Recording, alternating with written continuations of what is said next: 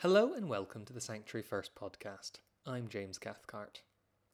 Today's episode features conversations I had with two participants of our recent Reimagining Church conference, Darren Jalland and Esther Vaughan. The event set out to start a conversation about new ways of renewing, revitalising and reconfiguring the ragtag bodies of souls that we call churches. It was an enriching weekend featuring a range of interesting and stimulating ideas, and we look forward to sharing more of it with you over the coming weeks through blogs, podcasts, and clips. In this podcast, Darren and Esther discuss what they got out of the conference and the importance of outlook, attitude, and perspective when you are reimagining church. Okay, so here we are. It is Saturday. It's almost lunchtime at the conference, and I'm here with. Can you introduce yourself, actually? Yeah, I'm Darren Jalland. I'm a reader at Falkirk Presbytery and currently going through discernments with the hope of becoming a full-time minister of Word and Sacrament. Wow, so that's an interesting perspective to take on this conference, then, Yes. This idea of reimagining church when you are sort of reimagining yourself, I Yeah, suppose, exactly. Yeah. Exactly, yes. And how have you found the conference so far? Very, very interesting. I mean, the first thing that struck me is quite how many people have come, which is absolutely wonderful to see that there are so many people with a passion to see change in the church, a positive change, a way of bringing in the kingdom in sort of fresh ways. So the speakers that I've heard so far have been, again, all passionate, knowledgeable, and there have been a lot of seeds sort of sown in the back of my mind that I know are going to grow at some stage into something a bit more fruitful. My name's Esther Vaughan and I'm Development Coordinator at Fullerton Connections, which is in Irvine, Ayrshire on the west coast, and I moved up from England about 18 months ago with my husband, and we job share the coordinator role, and we've been in Fullerton for about 18 months now, got 4 young children and thoroughly enjoying being there. I'm really enjoying the conference. I think it was really challenging this morning, the talk around being online, online religion versus being religion online, and I found that really challenging from somebody who's kind of millennial age. I'm quite a fair with the internet and social media, and it's something that I suppose is part of my life.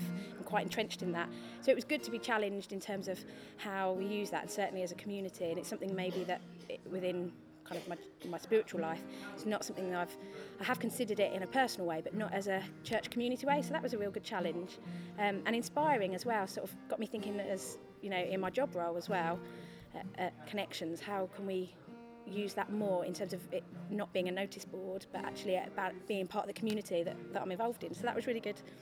So yeah, quite inspiring. So I was really struck by one of the things that Fullerton were doing, which was they had a sort of boards with what the needs were in the area that they've found from talking to various people, various groups from their local community, and seeing exactly where it is that people are at, what their personal needs are, what the needs are as a community. And there is this real outward-looking focus from there, that they're there to serve the needs of the community, the needs of the people.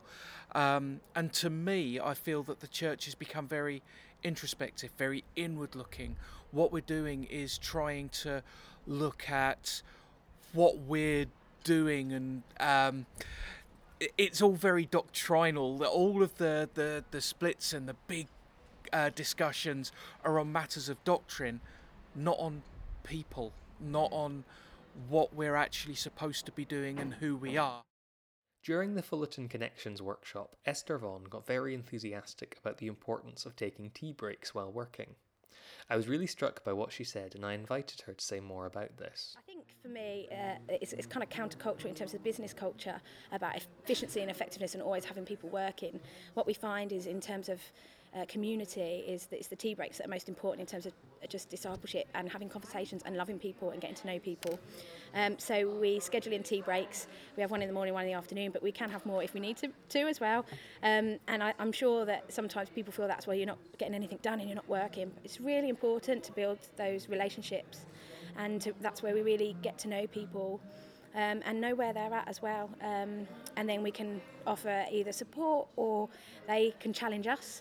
It's where ideas grow as well, and I think because we're reaching out to the community, it's something that they pick up on, that we're not there just to kind of get something from them, that actually we're interested in them as a people and as a person, and wanting to get to know them more. So yes, I'm very passionate about tea breaks and having tea breaks. I think it's a great asset and something that we should be doing. Just having that time with people, and just sitting down and listening as well as talking. So yeah, I love tea breaks. Several of the readings we explored through the Reimagining Church theme in our daily worship were from the Book of Acts, featuring stories from the early days of the church.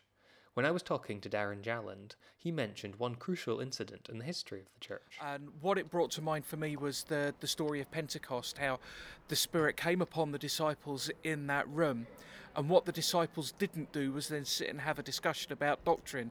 They didn't then sit and have a discussion about how best to utilise the building that they were sitting in at the time, or how to get more people sitting on the cushions that were around that room. What they immediately did was they went out. They went out of the room. Peter preached the gospel to thousands of people. Was it 500 people that gave their lives to Christ that day? 3,000 within the first week.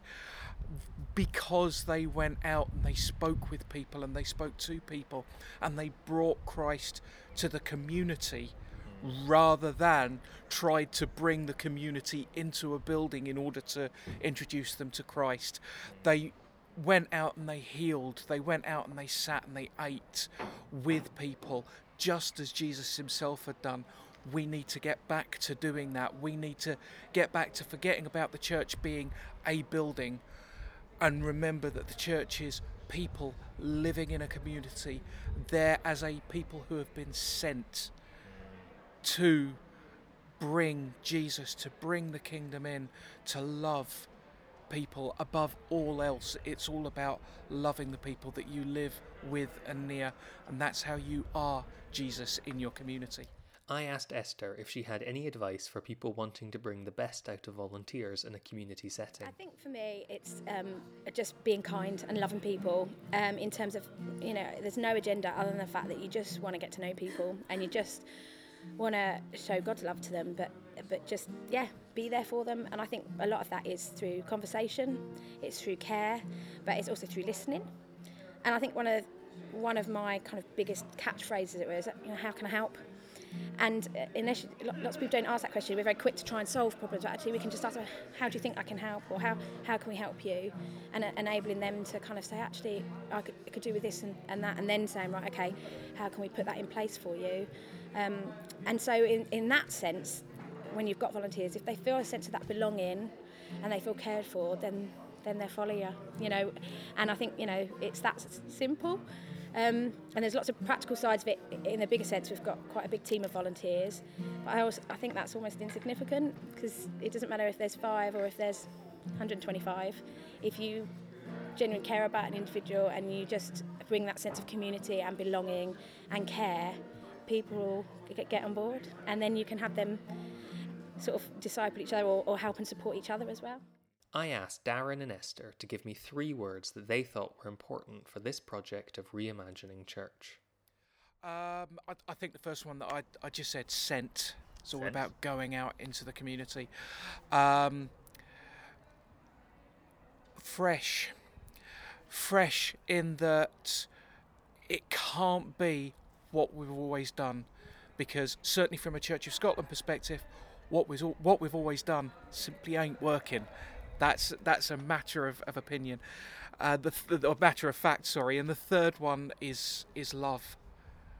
Love has to be at the heart of it. The love that Christ gave to us, the love of Christ, the love of other people, a spirit-filled love for everybody and everything. That's got to be at the heart of it, and I think that is at the heart of what this conference is trying to do. Yeah, I think community, to bring that sense of belonging, and love everybody, always.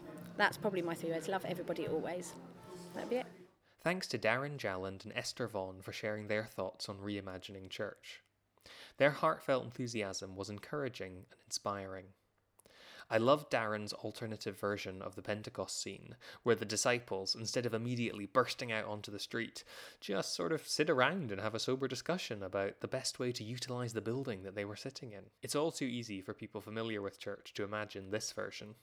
We can be so insular and miss out on the bigger picture of what Jesus is calling us to do. Fullerton Connections is a great example of an outward-looking church that actively cares. I reckon love everybody always would make a wonderfully succinct mission statement for the whole church. Next time somebody asks you, what's church then? Or what's all that Christianity you're into? Or what was Jesus all about? You can say, I've got 3 words for you. Love everybody always. Mind-boggling, heart-leaping, soul-challenging stuff. That's all for this episode, but in part 2 I will speak to 3 more conference participants who share their experiences and insights. Sanctuary First is available at www.sanctuaryfirst.org.uk, where there's a new prayer published every day, and we're also on Facebook and Twitter. Thanks for listening. Bye for now.